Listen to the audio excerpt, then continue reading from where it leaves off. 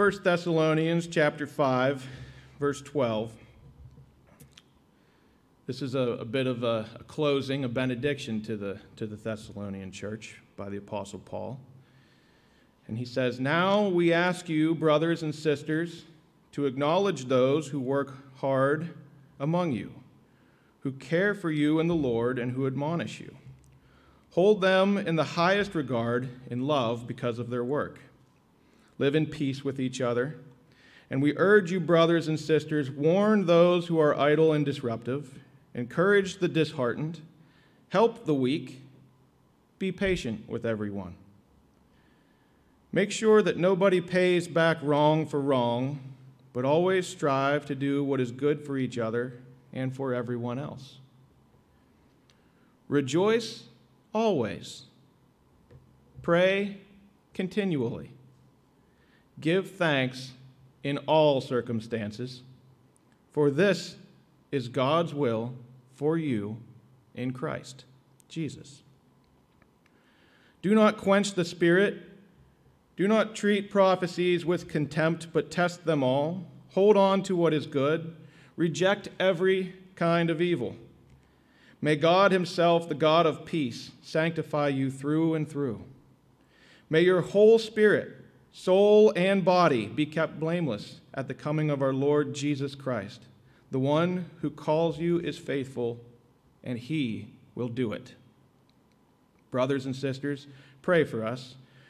Greet all God's people with a holy kiss. I charge you before the Lord to have this letter read to all the brothers and sisters. The grace of our Lord Jesus Christ be with you."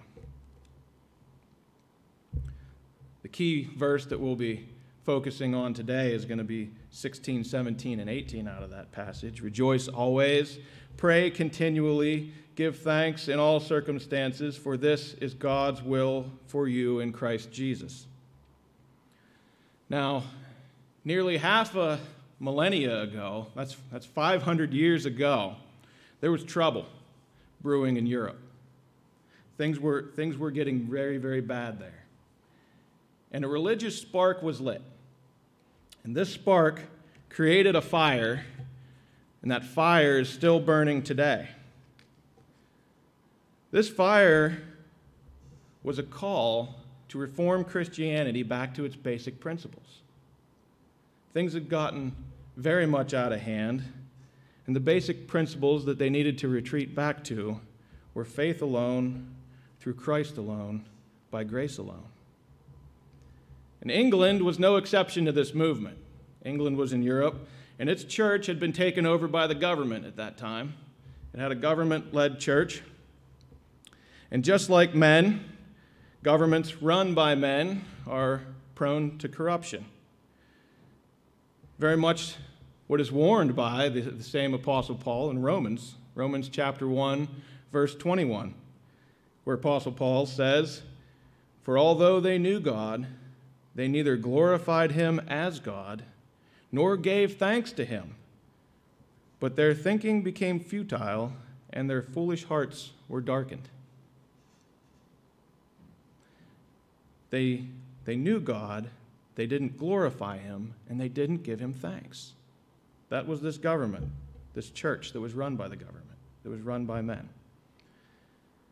The Church of England, it was so corrupt at that time that there was a group of people that pulled themselves away from that church and away from that government system.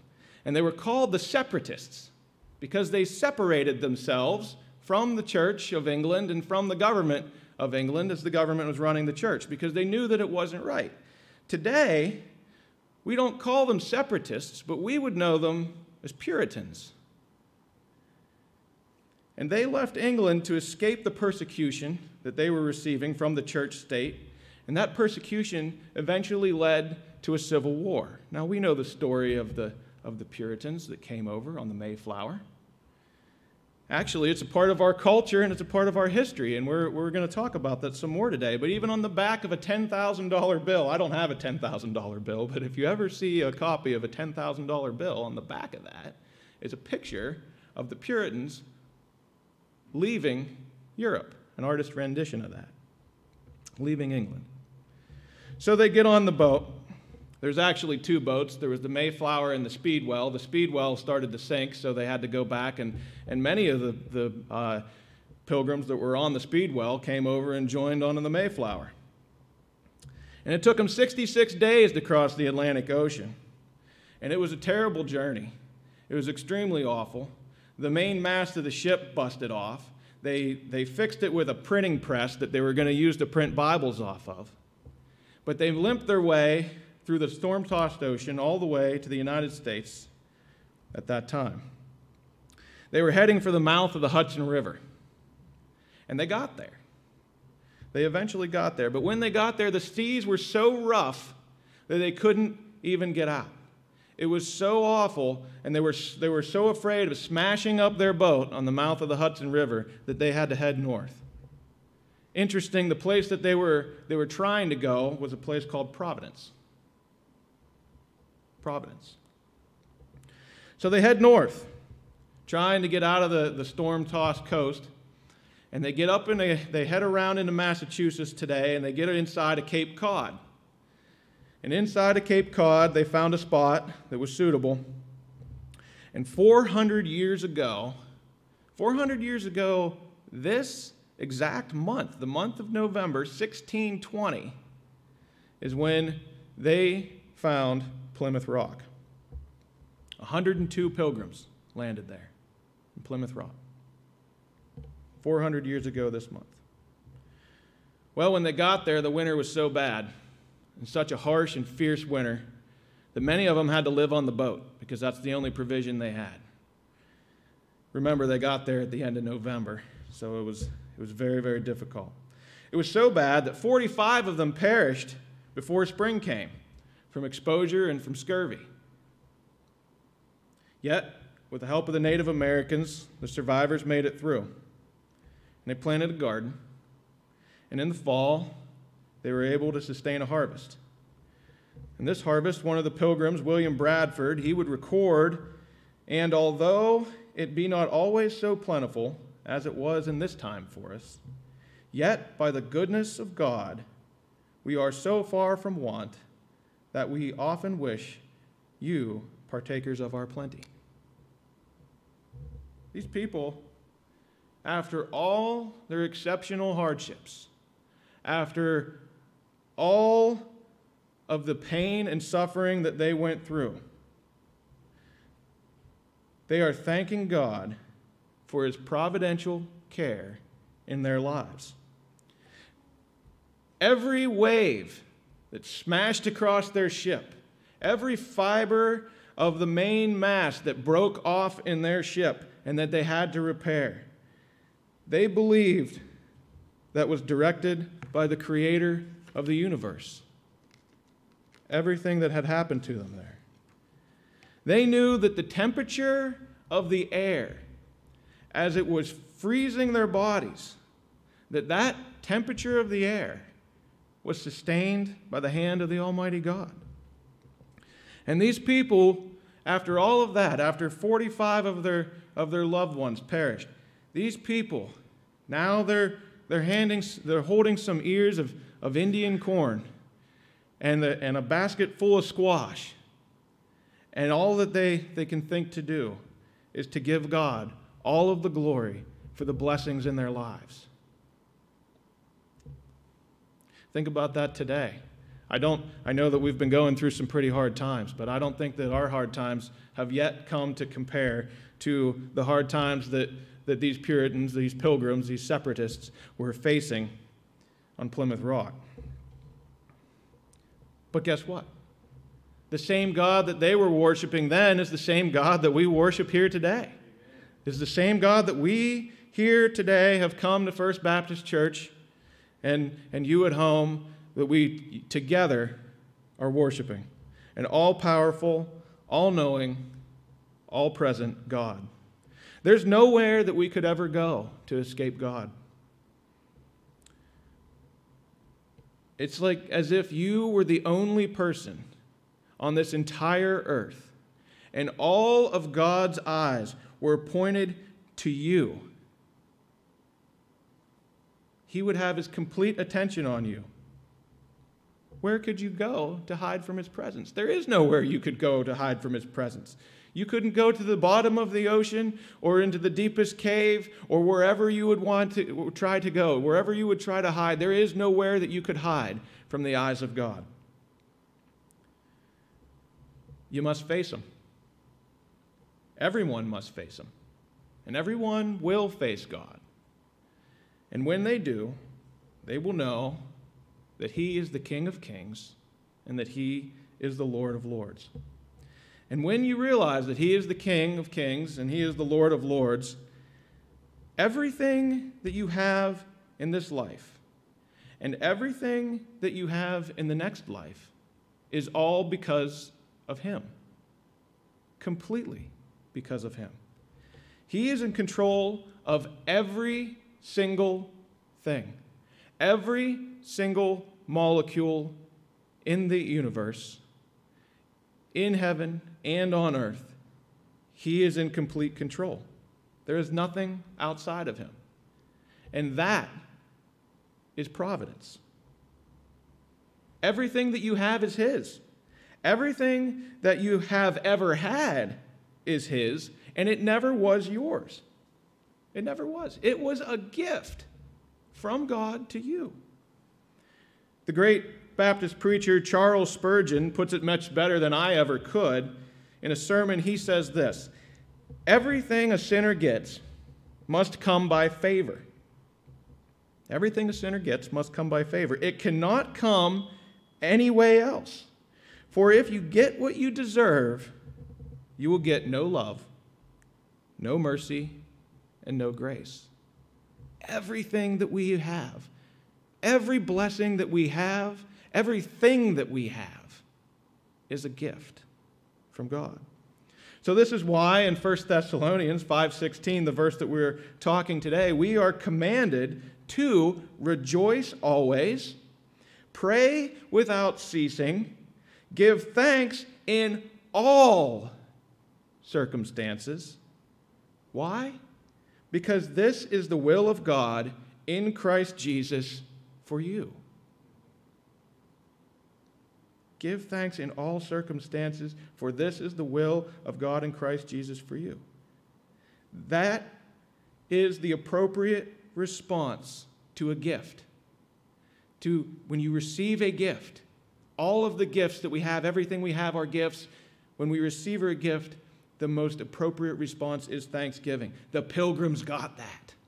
The Pilgrims understood that everything that they have was a gift. Through their tremendous hardships, they understood that the appropriate response for them was to give thanks, and so should we today. Thanksgiving is coming up this week. It is a truly American holiday. A holiday, the root words for holiday mean it is a holy day. It is a day set apart. And the founders of our country recognized this. The first Congress of the United States, both joint Congress, the House and the Senate of the United States, they recognized this, and recognizing the importance of thanking their Creator, they charged the first president, George Washington, to recommend a day to the nation, to set apart this day to thank God for his benevolent providence. And you can look this up, and I will read it to you. On October 3rd, 1789, this is the proclamation of George Washington that he wrote to the nation. Whereas it is the duty of all nations to acknowledge the providence of Almighty God, to obey his will, to be grateful for his benefits, and humbly to implore his protection and favor, and whereas both houses of Congress have by their joint committee requested me to recommend to the people of the United States a day of public thanksgiving and prayer to be observed and acknowledged with grateful hearts, the many signal favors of Almighty God, especially by affording them an opportunity peacefully to establish a form of government for their safety and happiness. Now, therefore, I do recommend and assign Thursday, the 26th day of November next, to be devoted by the people of these states to the service of the great and glorious being, who is the beneficent author of all the good that was, that is, or that will be. Why? That we may then all unite in rendering unto him our sincere and humble thanks. Thanks for what? Thanks for his kind care and protection of the people of this country, previous to their becoming a nation, for the single and manifold mercies and the favorable impositions of his providence. And also that we may then unite in most humbly offering our prayers and supplications to the great Lord and ruler of the nations, and beseech him to pardon our national and other transgressions. Wow. I know that was a bit long, but look that up sometime and read that.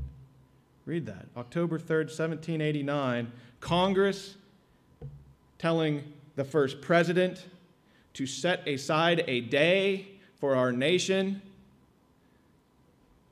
to thank God for all that he has done for us. Rendering our nation humble to God. Rejoice always, pray without ceasing, give thanks in all circumstances, for this is the will of God in Christ Jesus for you. They got it. They understood that. Are we still thankful for every circumstance in our lives? 74 years later, President Abraham Lincoln, in 1863, he takes it even further, and he understands who we are as a nation and who we are as individuals, that we are sinners in need of a Savior, and he understands who God is and that everything that we have has come through him. And he makes a proclamation. The year, and this is what it says, the year that is drawing towards its close has been filled with blessings of fruitful yields and healthful skies. This year was 1863, folks. 1863. That is the same year, he's saying this in November, that is the same year as Gettysburg. That is the same year as Gettysburg. And he says, the year that is drawing towards its close has been filled with blessings of fruitful fields and healthful skies to these bounties, which are so constantly enjoyed that we are prone to forget the source from which they come.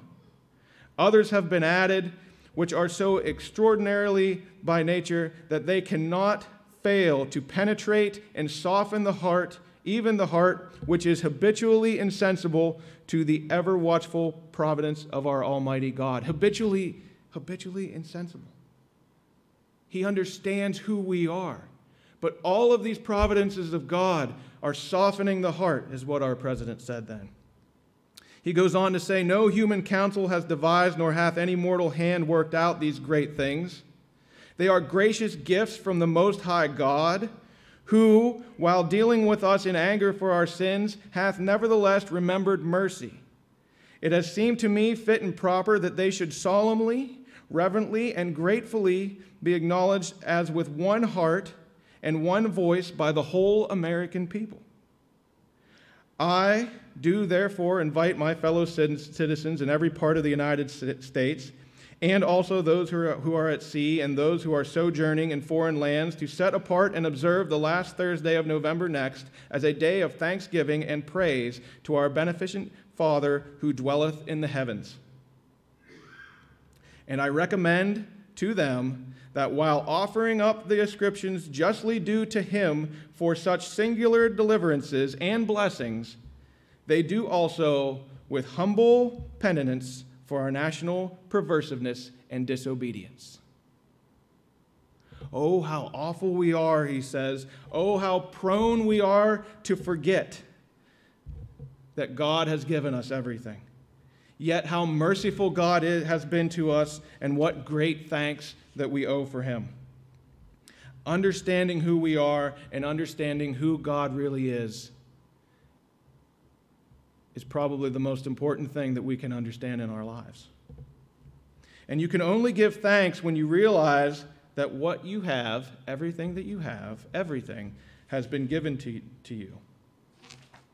You know, today is a day of entitlement and self-gratification. We live in a very secular culture,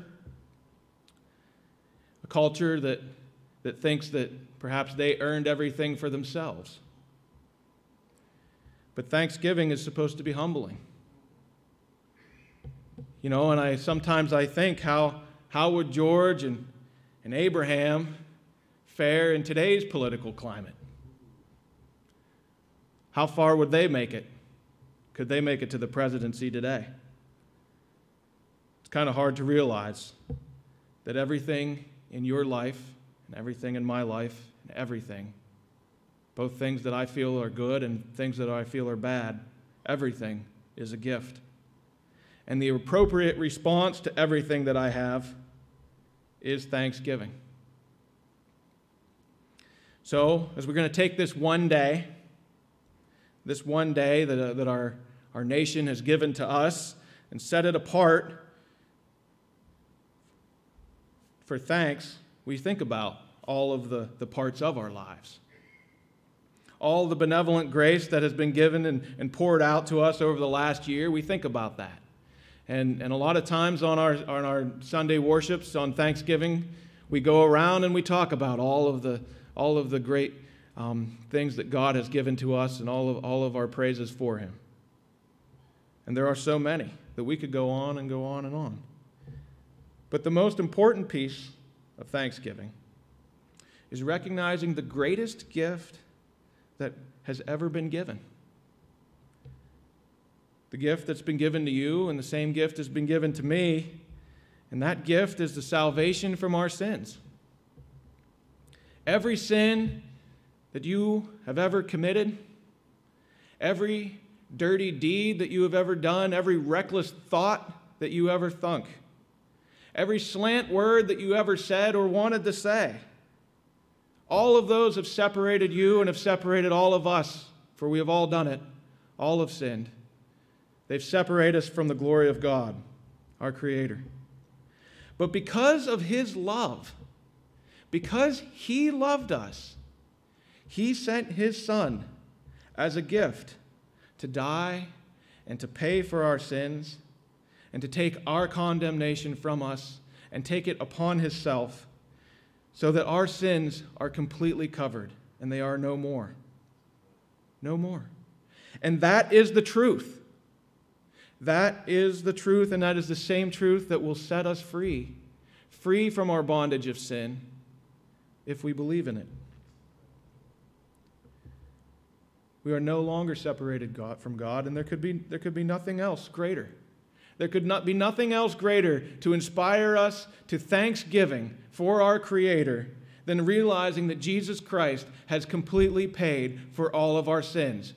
What more could be better? What more could inspire us for thanks? And for that, we must give thanks. We must give thanks. We have the day of Thanksgiving. But folks, every day in heaven, every single day in heaven is Thanksgiving Day. Every day they are thanking Jesus Christ and God the Father and the Holy Spirit for the forgiveness of our sins and for who they are. Every day is Thanksgiving, and every day likewise on earth, every day for us as Christians, for the Christian, every day is Thanksgiving Day. We don't need the United States of America to give us a day so that we can do this. We have every day that we need to be thankful. Every single day. It starts now for us. We thank God every day. Rejoice always. Pray without ceasing. Give thanks in all circumstances. Why? Because whatever circumstance we have is the will of God in Christ Jesus for you. And lastly, one piece of practical application: how do we give thanks? Well, thanks itself is very humbling. We do it humbly. You can't give thanks without being humble. and that in itself is difficult. But we do it outwardly. We do it outwardly. If we think of Luke chapter 17, there were 10 lepers that came to Jesus, and they were all healed. And 9 of them ran back home and were so happy. Of course they were grateful. Of course they were thankful. But one of them returned. And they returned to Jesus. And in Luke 17:15, it says, one of them, when he saw he was healed, came back, praising God in a loud voice. He threw himself at Jesus' feet and thanked him. And he was a Samaritan. Yes, all of them were grateful, but this one outwardly worshiped his Savior. He threw himself down at his feet, and he thanked him, and he did it openly, and he praised God. And he praised him in a loud voice. And that's what we are doing. That is what we are doing when we worship God our Father. We come, we humble ourselves, we thank him, and we praise him. So let us today and every day and always and forever continue to thank our God, our Father, for who he is and for all he has done for us. Stand with me as we close and as we reflect on being thankful. Let us praise God as we sing the doxology, praising him for who he is.